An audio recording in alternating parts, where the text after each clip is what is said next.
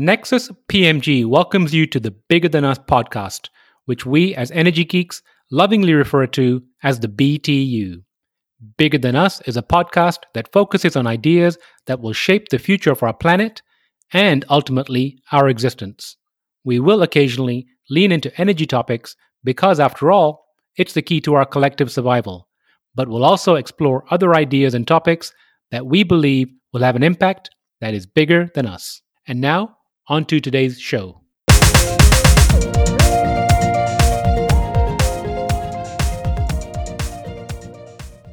Hello, and welcome to the Bigger Than Us podcast. I'm your host, Raj Daniels, and today I'd like to welcome Ibrahim Al Husseini to the show. Ibrahim Al Husseini is an award-winning serial entrepreneur turned tech investor.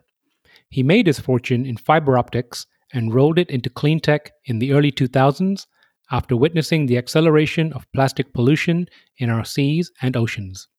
He is the founder of Full Cycle, a growth equity fund accelerating the deployment of climate-critical technology worldwide. He's an early investor in Tesla, Uber, Beyond Meats, and Zoom, as well as Neobank Aspiration, Clean Choice Energy, and Devoted Health. He is a frequent contributor on CNBC, Bloomberg, and Yahoo Finance, and a passionate advocate for immigrants and sound environmental policies. Ibrahim, how are you doing today?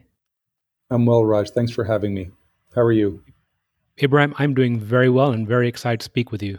Thank you. Ibrahim, where are you currently located? I'm in Los Angeles, Santa Monica at the moment. That's where our offices are. I'm actually showing up to the office in a socially distant manner with my coworkers. Are you vaccinated? I had COVID in January, so I still have the antibodies. So I'm going to leave this, I'm going to leave the lines as flexible as possible for people who don't have the antibodies, and then I'll jump in those lines as my antibodies wane in the next 6 months. And if you don't mind sharing, how was your experience with COVID? It was mild. Thankfully, it was mild. I locked myself in a hotel room, watched Star Trek, and ordered a lot of room service and gained a bunch of weight. So have you lost the weight? I'm working on it. I tried keto for a while and failed, and now I'm, doing gym and trying to eat salads. I'm doing the things, it's it's a daily struggle, but I'll take the struggle over most. Well, good for you. Good for you. So, Ibrahim, I like to open the show by asking my guest the following question.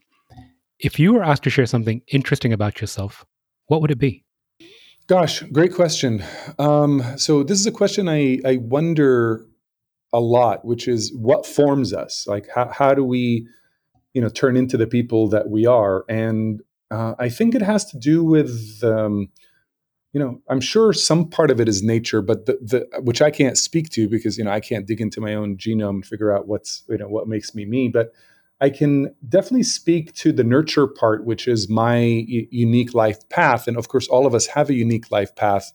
But, I get asked questions all the time. Why did I choose this line of work, for example, which is, climate change? Why do I care about the things that I care about? And I think it has to do with just growing up as the son of refugees in a host country and watching the precarious position that my parents found themselves in, having been, Palestinian refugees, having to raise their kids in a place that was, semi-hospitable and allow us to build a new life, but also with the fear and wonder that if things changed geopolitically, we'd have nowhere to go.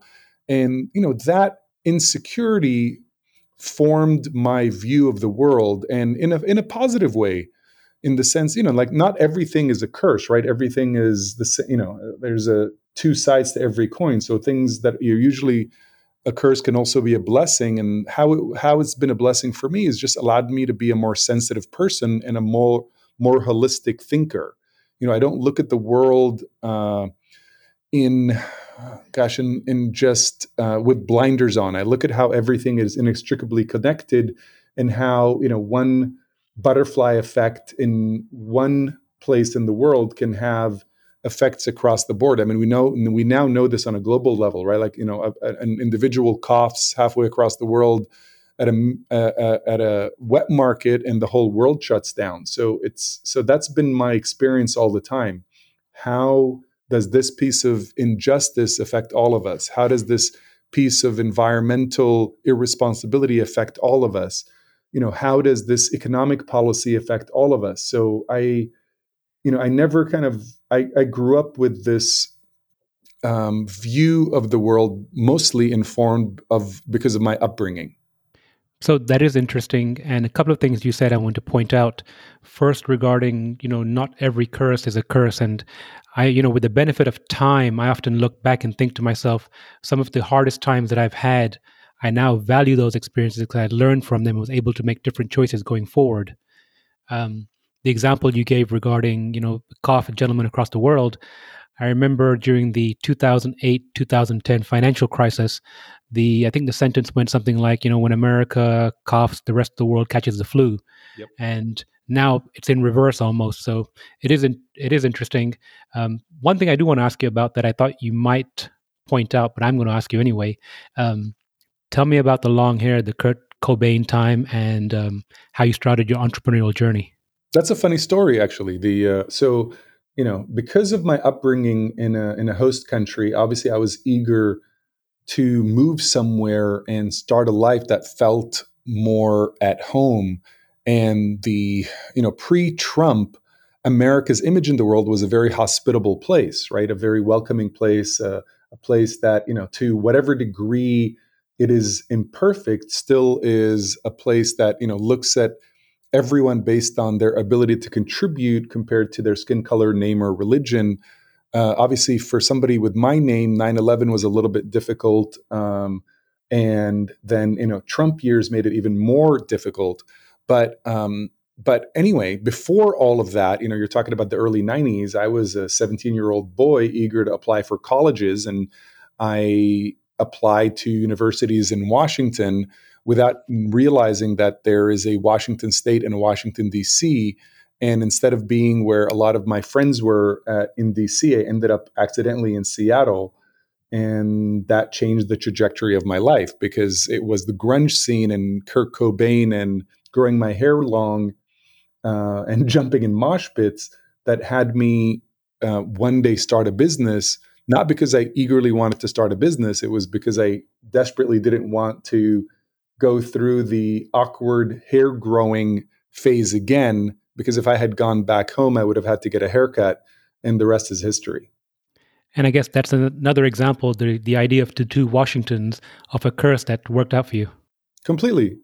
I mean, it was jarring, right? Like here I am coming from the Middle East where, it barely rains and it's always sunny and warm, to a place that is dreary and wet all the time. And, and I'm like, I don't know anybody. I'm on the furthest part of the continental United States than I could be from the Middle East, and trying to keep this mistake this mistake from my parents, because they were kind enough to help me with my college tuition.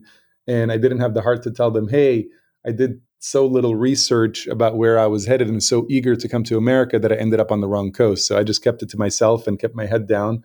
And it was, because of that mistake, like you said, I started a business and that business took off, and I started another business and that other business took off. I became a serial entrepreneur. I became an investor, and really it changed the trajectory of my life. So yes, the don't curse situations lest they prove to be a blessing. So before we get to your current organization, just for a moment, take me back to that time when you realized that you had made that mistake. Were you already here then? Were you en route? When was that? Funny. It was in a Delta flight in Atlanta, where it was supposed to connect between London and this town that I had never heard of, that I thought was pronounced Seattle, and that I thought was a college town somewhere around Washington, D.C., because this was pre-internet. So I looked in a National Geographic map that my dad had in the middle of one of his National Geographic magazines, couldn't find it on the map around DC, and figured it was too small to make the map, but so be it. I'll just see my friends on the weekend or whatever it may be. But, when I connected on that Delta flight in Atlanta and they announced the movie, I thought to myself, like how is it that there's enough time between Atlanta and DC to play a movie? And I asked the flight attendant, and she told me where we were headed. And like I think I was a deer in the headlights from that conversation forward for about 3 weeks.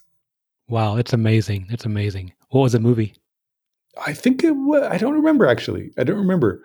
It would be funny if it was Sleepless in Seattle, wouldn't it? I was gonna say that, but I don't know. I don't. It feels like it could have been, and it might have been, but I didn't want to say that.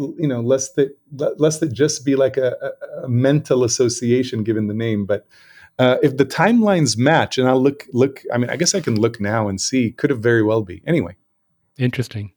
So let's fast forward. Can you give the audience an overview of Full Cycle and your role at the organization? you bet. Can I give a little bit of kind of pre-full cycle context for why that whole thing happened? Absolutely. Great. So what happened with me is, we talked about being a serial entrepreneur, becoming a general technology investor, starting a family office, doing really well in fiber optics and fiber optic switches and all these, fantastic technologies that kind of underpin the world today. But because I would go home and visit my family, I'd scuba dive in the Red Sea in the same spot time and time again. So I had the displeasure of seeing the degradation in the quality of the marine life over time. And it opened my eyes to something that I didn't realize was happening, which is biospheric collapse.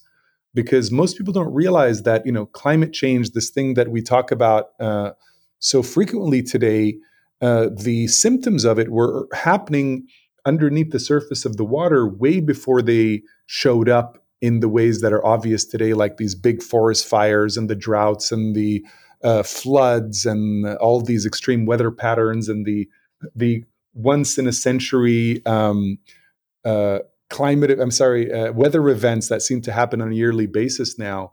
Before all of that, it was all happening underneath the surface of the ocean. So I got to see my favorite ecosystem completely collapse, go from vivid to barren, full of plastic in about a decade. And this was 2003. So I went back home and hired every single climatologist and environmentalist that could take my money to educate me about the climate math on this closed sphere in the middle of space. And I realized very simply that this is, first of all, that the Earth is like a miracle upon miracles in its capacity to contain life and so many beautiful expressions of life. Like that is an extreme rarity in the universe, and that we were messing with its life support system by releasing all these greenhouse gas emissions and changing the chemical balance of our oceans and our atmosphere. So obviously, it didn't make sense to continue to accumulate personal wealth on a planet that was dying. That's like, the wanting to be the richest guy in the cemetery seems stupid. So I decided to, but I also wasn't a government and I wasn't an NGO. So I didn't have facility in those domains, but I did have facility in being an entrepreneur and an investor. So I decided to direct my capital from that point forward to clean tech. And I realized over 17 years of investing in clean tech that just investing in the right companies is helpful, but given climate timelines, they don't actually play enough of a role in accelerating the deployment of climate critical technologies. And that's when the model of full cycle came into being. So, can you define the model of Full Cycle? You bet. So, um, so here's a statistic that most people don't realize is, in Los Angeles, if you stop at any traffic light, you're bound to see a Tesla, a Model Y, a Model S, a Model X, a Model 3, some sort of Tesla. So, I'm sure in San Francisco, New York, and other major cities, Berlin, et cetera, that's the same case. But if you really look, the company's 17 and a half years later, and Teslas on the road make up 1/3 of 1% of all cars on the road, 17 and a half years later.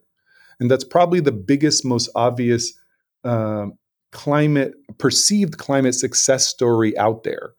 In fact, the electric vehicles are helpful, but the underpinnings of modern civilization, the things that allow us to do the things that we do that we take for granted, are actually much bigger systems like energy systems and water and waste and food systems. And that's where the majority of the discrepancy between emissions that we produce as a civilization and what the earth can absorb. So, and if think about something as simple as $100,000 or $50,000 car taking this long to create a penetration in the market. Now, think about how long it would take to replace all these big systems from their 19th and 20th century technologies to their 21st century counterparts. We're talking about a very, very long time. And these are much more carbon intensive applications. Like, take something like 550,000 combustion engine cars moving to EVs for it to equal unplugging one coal plant from the energy grid. So we need these big systems. And then we need to calculate their rollout against climate timelines, right? Because it's not like we have all the time in the world. We're literally 40 years late to addressing the problem. And something about, climate tech is it doesn't benefit from Moore's law, right? Like these big systems don't double in efficiency every 18 months. The solar was invented in the 50s, commercialized in the 70s, and it had a 15% efficiency back then from converting sunlight into energy. And 50 years later, it's now up to 25%. So this isn't a matter of technology coming to save us. We have to invest a lot into replacing all these old, dirty pieces of infrastructure into their new, clean versions. So if you look at the math and the timelines, it doesn't work. You need a new model to accelerate the deployment of climate critical technologies. So that's when I invented this model, and my team rallied around it, and now we have this beautiful model that is purpose built to address climate change from the private sector by first choosing the technologies that are market ready, meaning no early stage stuff, because like I said, it takes a long time for these things to get commercialized. And if your house is on fire, you don't go invent firefighting technology, right? You accelerate the deployment of buckets and hoses. So, the first thing is to identify the market ready technologies that are climate critical. And for us, climate critical literally boils down to the nuance of which molecule it is addressing. Because even though we hear a lot about CO2 emissions, CO2 is the weakest greenhouse gas. If you look at the other greenhouse gases, some of them are anywhere from 86 times more heat trapping than CO2, like methane, to 13,000 times more heat trapping than CO2, like refrigerants. So the first thing you have to do is you have to pick the ones that are going to slow down this warming cycle as much as possible by replacing these molecules that are extremely destructive to the Earth's cycle and to the Earth's atmosphere and warming cycle. And then as you remove these from the equation, we can start focusing more and more of our dollars on the areas that emit CO2. So it's so that's what we did. So we created this interesting model that identifies these technologies that are climate critical, that are market ready, and then we invest the majority of the capital aggregated in our growth equity fund in accelerating the deployment of their technology worldwide. So they have this dedicated funding vehicle that pretty much turns them into a franchise where we can just stamp them out like as if we're their master franchisee, and our market for that franchisee agreement is planet Earth, and then we get to stamp them out as fast as possible. And I'm super proud of that model because I get to know as an entrepreneur, and of course, as an entrepreneur and an investor, our North Star is always efficacy, right? So I get to know that I'm not just doing something that feels good. I get to do something that is good, that actually is going to create real results in the real world, as opposed to make me feel like I'm creating real results in the real world. And those are two distinctive things. They really are. And can you give an example of a market-ready technology that you've invested in? Sure. So far we've identified three. And every single one of them has a minimum of 1 gigaton or more of climate abatement capacity. And the discrepancy between what modern civilization produces and what the Earth can absorb is 51 or so gigatons per year. So every single one of these technologies can abate a minimum of one. We found some that can abate up to 4, sometimes 5. And one I'm going to mention to you is super interesting because 10 years ago, waste wasn't even part of the climate conversation. Just to give you an idea of how quickly the space is evolving. In 2019, NASA flew a satellite over California to identify methane leaks in the natural gas pipeline infrastructure, and they found 3 and fixed them. But one of the things that really shocked them was they found that 41% of the fugitive methane coming from our state was coming from landfills. So, and remember I mentioned earlier, methane is 86 times more heat trapping than CO2 in the first 20 years of the molecule's existence. And, that was extremely shocking because in the developed world, waste is usually put in what's called sanitary sealed landfills.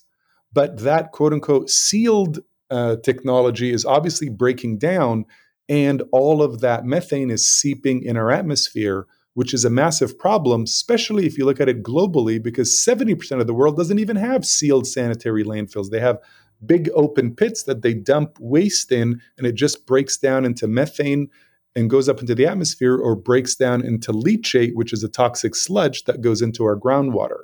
So we found a technology that can take, omnivorous waste without having to clean it and turn it into value, whether that value is energy, whether that value is renewable natural gas, whether that value, which we're most focused on, is the building blocks of materials. So it actually is the closest technology we have found for circularity, because we hear a lot about the circular economy, which is what we need to get to, which mimics nature, right? Because nature doesn't have waste. The waste from one system is the food of the next system.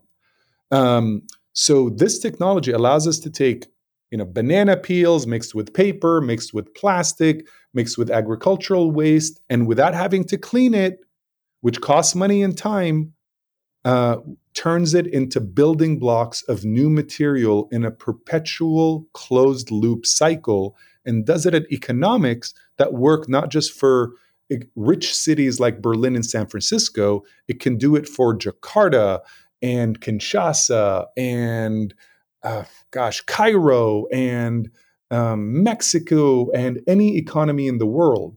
So that, of course, drives more capital to it and has the potentiality of transforming our relationship to our waste.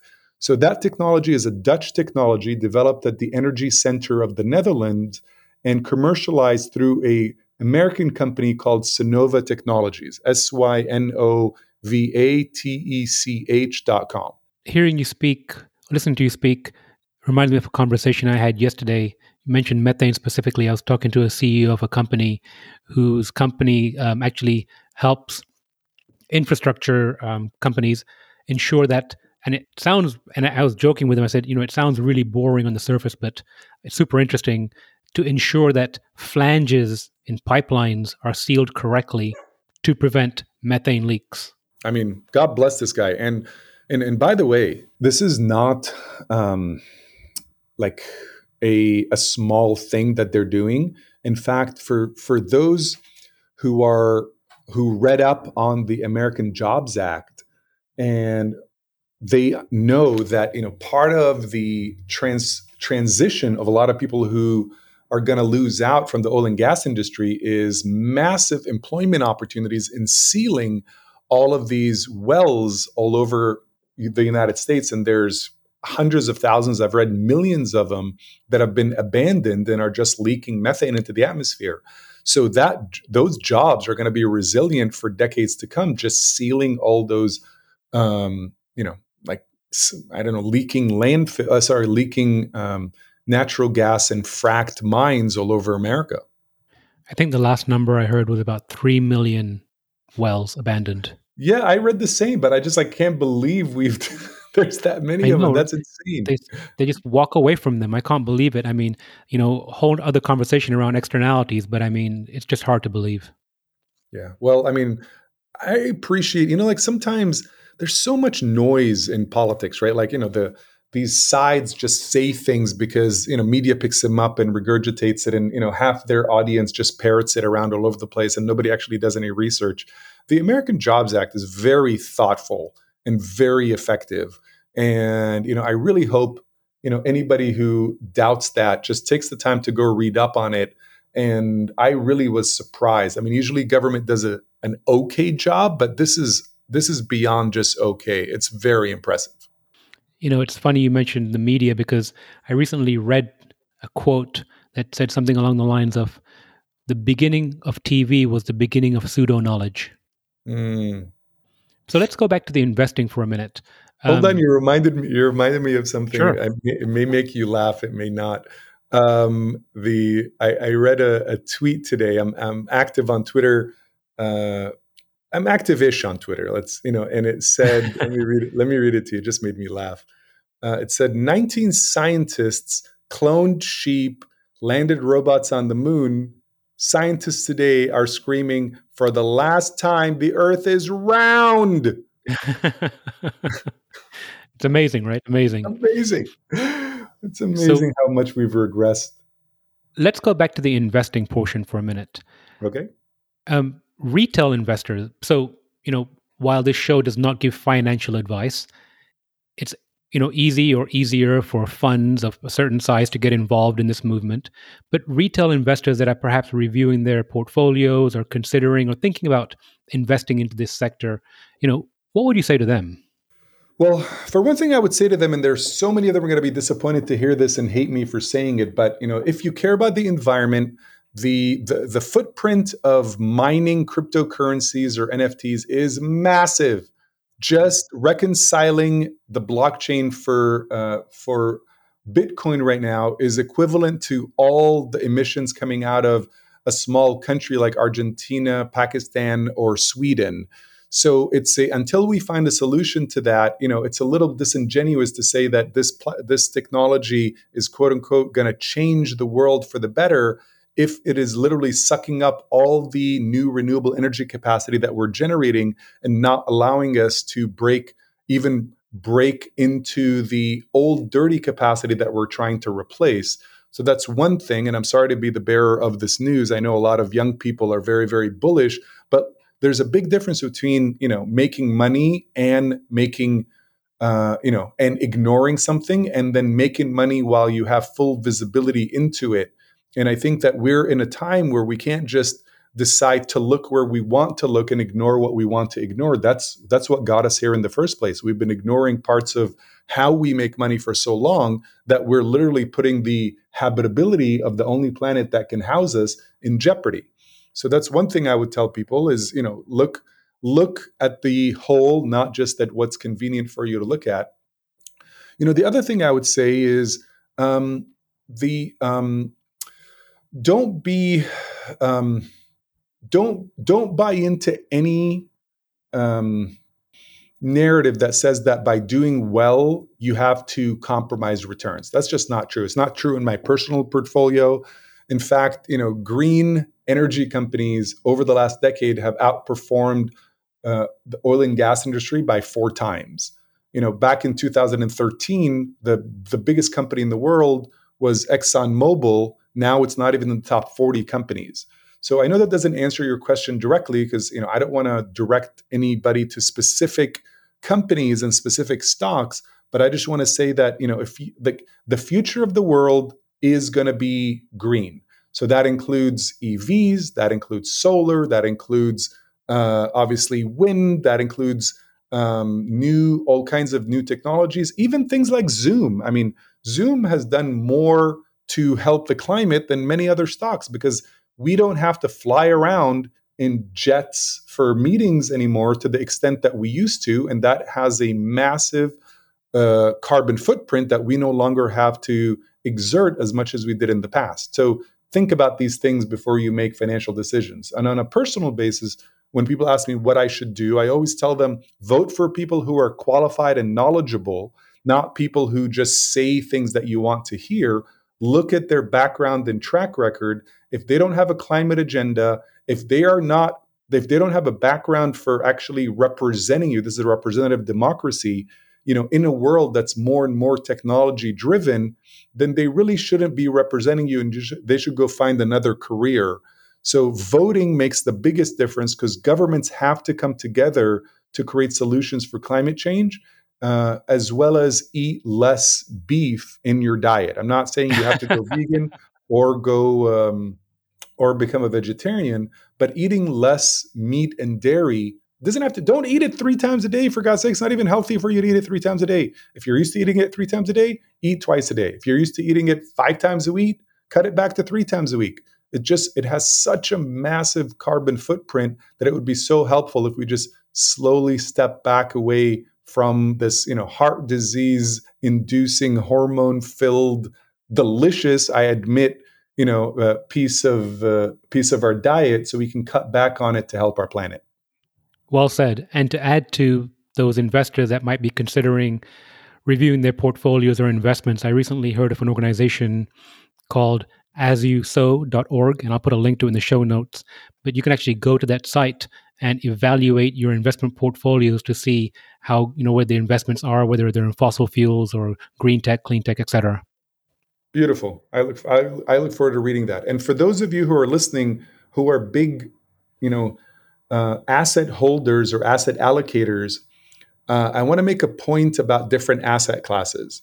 Like I said earlier, venture is too early to actually combat climate change, and public equities actually very little of that money goes towards building new infrastructure in the ground that we need. It's just like when I buy a public stock, I'm literally buying it from another investor. So we're shuffling paper from each other, which is fine. I'd rather the money go from things that represent the past that we don't want and represent the future that we do. But for those of you with the big check writing capacity, private equity and growth equity is where your dollars are going into new infrastructure on the ground that is replacing old dirty infrastructure. So that is the asset class that you need to focus on, assuming that the entities behind it have some real credibility and history into where they're deploying your capital, and not just throwing the name sustainability or climate into the name of their new fund because they know you're interested. They need a nuanced, prioritized, strategic approach. And that's my little pitch for private equity and my pitch for full cycle. Well, I appreciate both. I'm going to switch gears here, get to the crux of our conversation. And you kind of touched on it before about swimming in the Red Sea and seeing the natural landscape or habitat disappear. But the question I want to get to the bottom of is, the why behind what you do. You mentioned your earlier successes in entrepreneurship. Potentially you could have gone a different direction. But what brought you specifically to this? And I appreciate the diving story, but there's got to be more to it.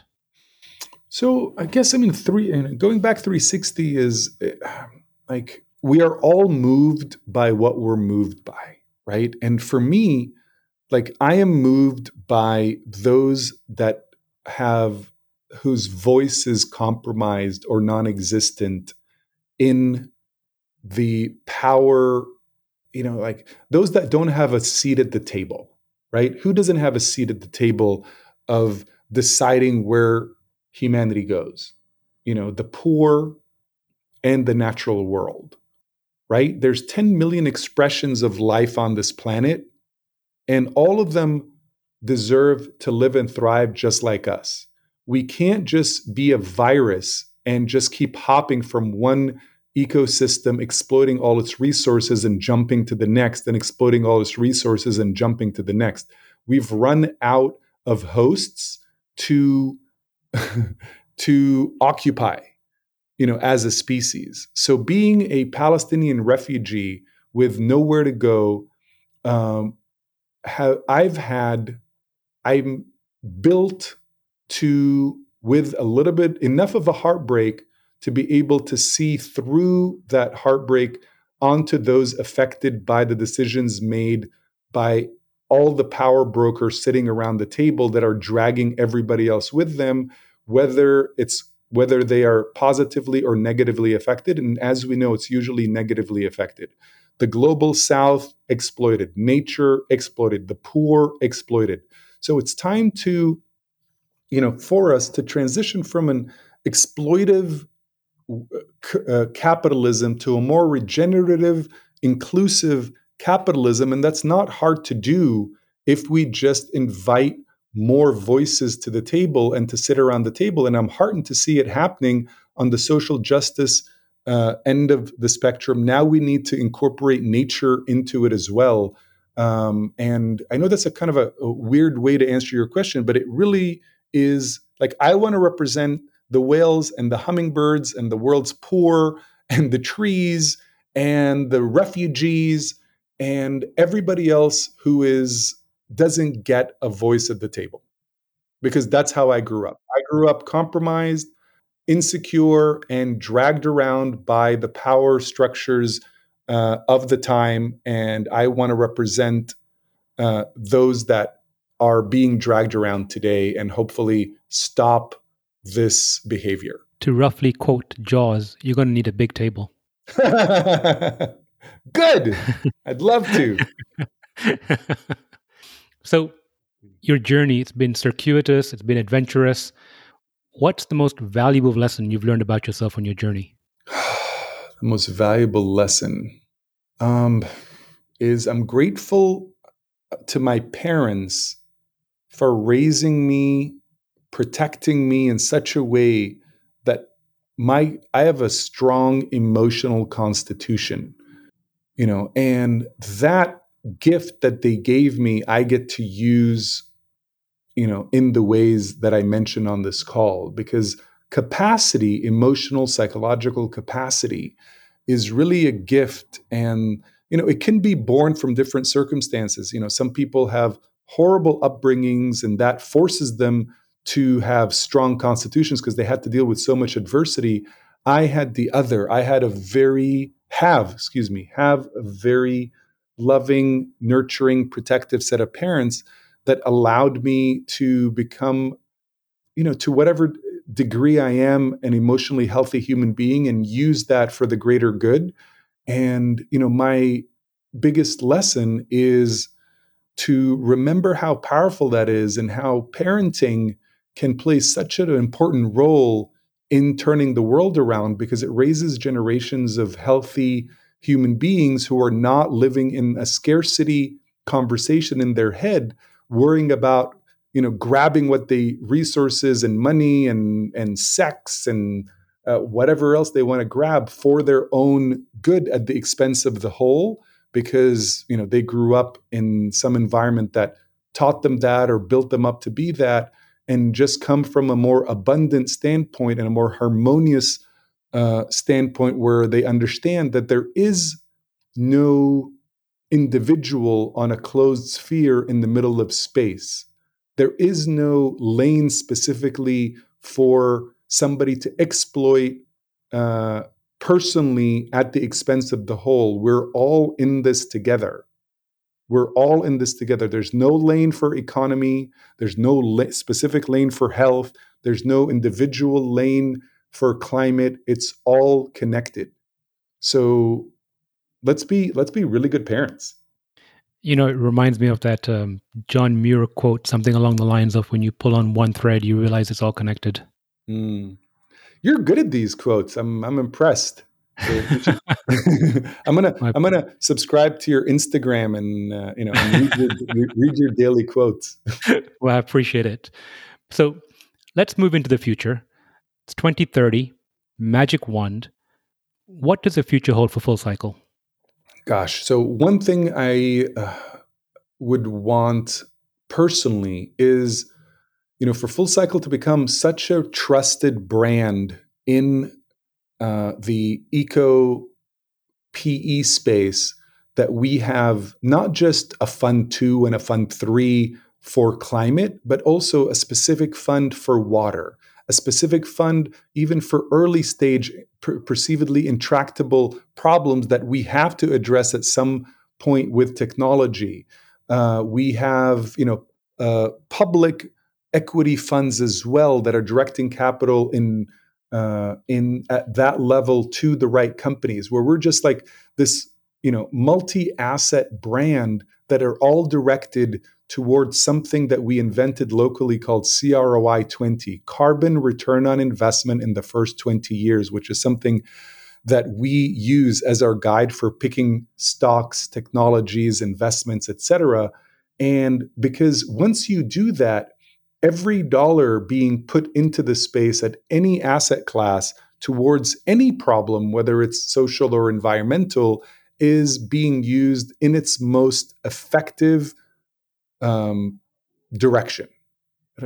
So that's my vision for 2030, is that um, we become that trusted, known brand. And personally, that the company expands way, way, way beyond myself, such that my daily participation is like unnecessary, and I can step back and maybe just become a board member with a much more expanded board that includes all kinds of different stakeholders, and be able to spend more time with my wife, maybe even think about having children, and kind of like spend a little bit of time and with those parents that I mentioned as they grow older, and enjoy them in their twilight years.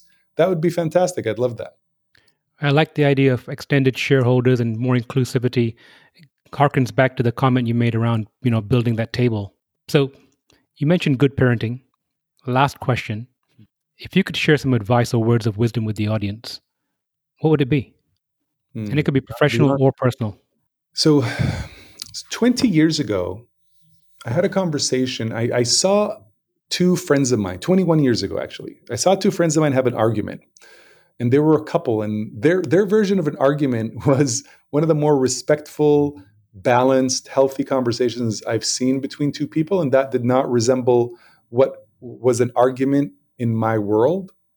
And I asked them how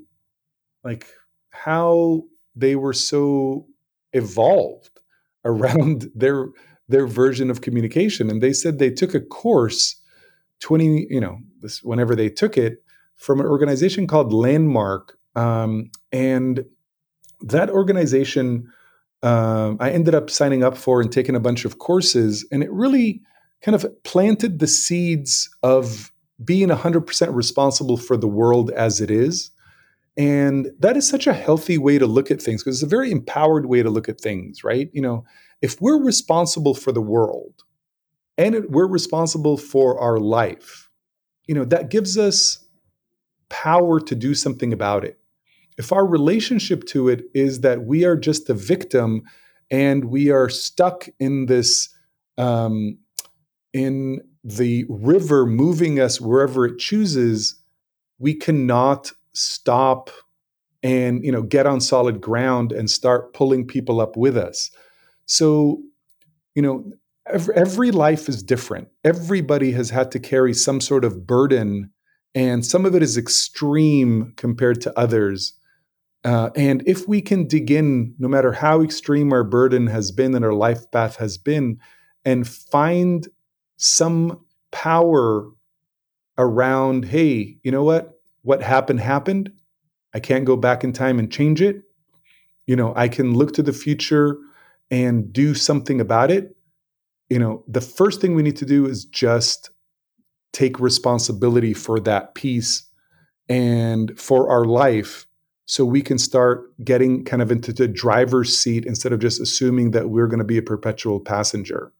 So I guess that's my piece of advice to everybody, is no matter what happened, no matter what is currently going on, if you can find a way to own it, and find your way in, and your personal responsibility in it, then you can be in a place of changing it, and you can have that be on the micro level, your individual life, or as big a macro as you choose to take on. So did you choose vanilla in the I Landmark don't forum? Oh, Landmark Forum. That's right. The chocolate vanilla chews. Yes. That's right. Uh, Chocolate yes. vanilla chews. And you only Chocolate get vanilla vanilla. chews. Yeah. I mean, the point is I learned to choose, right? Just like, hey, is it this or is it that? And if you're Whatever it given is, vanilla, that's choose it. right. Yeah. Yep, I remember that weekend course I took about 20 years ago. I love that. I love that you took that. It was so transformative. It really And was. I did the weekend, and then I did the follow-up, I think 6 or 12 week program after that. mm, And it was life-changing. gosh, I feel kinship, my friend. That was it's a transformative thing, and I hope their courses become more accessible for more people. I agree. And I'm going to end on this quote, and hopefully I've got the right one here. Anything else you're interested in is not going to happen if you can't breathe the air and drink the water. Don't sit this one out. Do something. You are by accident of fate alive at an absolutely critical moment in the history of our planet. Carl Sagan, which I believe is one of your favorite quotes. So much. What a brilliant human being. If we only listened to him, in the 70s, we would be in a very different place today. Let's listen to let's listen to our smart people. And the ones that care. It really will make a difference for us. And 50 years from now, we'll be in a different place if we listen to the right people. Absolutely. Well, Abraham, this has been a real pleasure, and I look forward to catching up with you again soon. Raj, it's a pleasure. I look forward to meeting you in person at some point. You're a lovely human. Likewise, thank you. Thank you for listening. If you like our show, please give us a rating and review on iTunes. And you can show your support by sharing our show with a friend or reach out to us on social media, where you'll find us under our Nexus PMG handle. If there's a subject or topic you'd like to hear about, send me an email, btu@nexuspmg.com, or contact me via our website, nexuspmg.com. And while you're there, you can sign up for our monthly newsletter, where we share what we're reading and thinking about in the clean tech, green tech sectors. Bigger Than Us is a Nexus PMG production.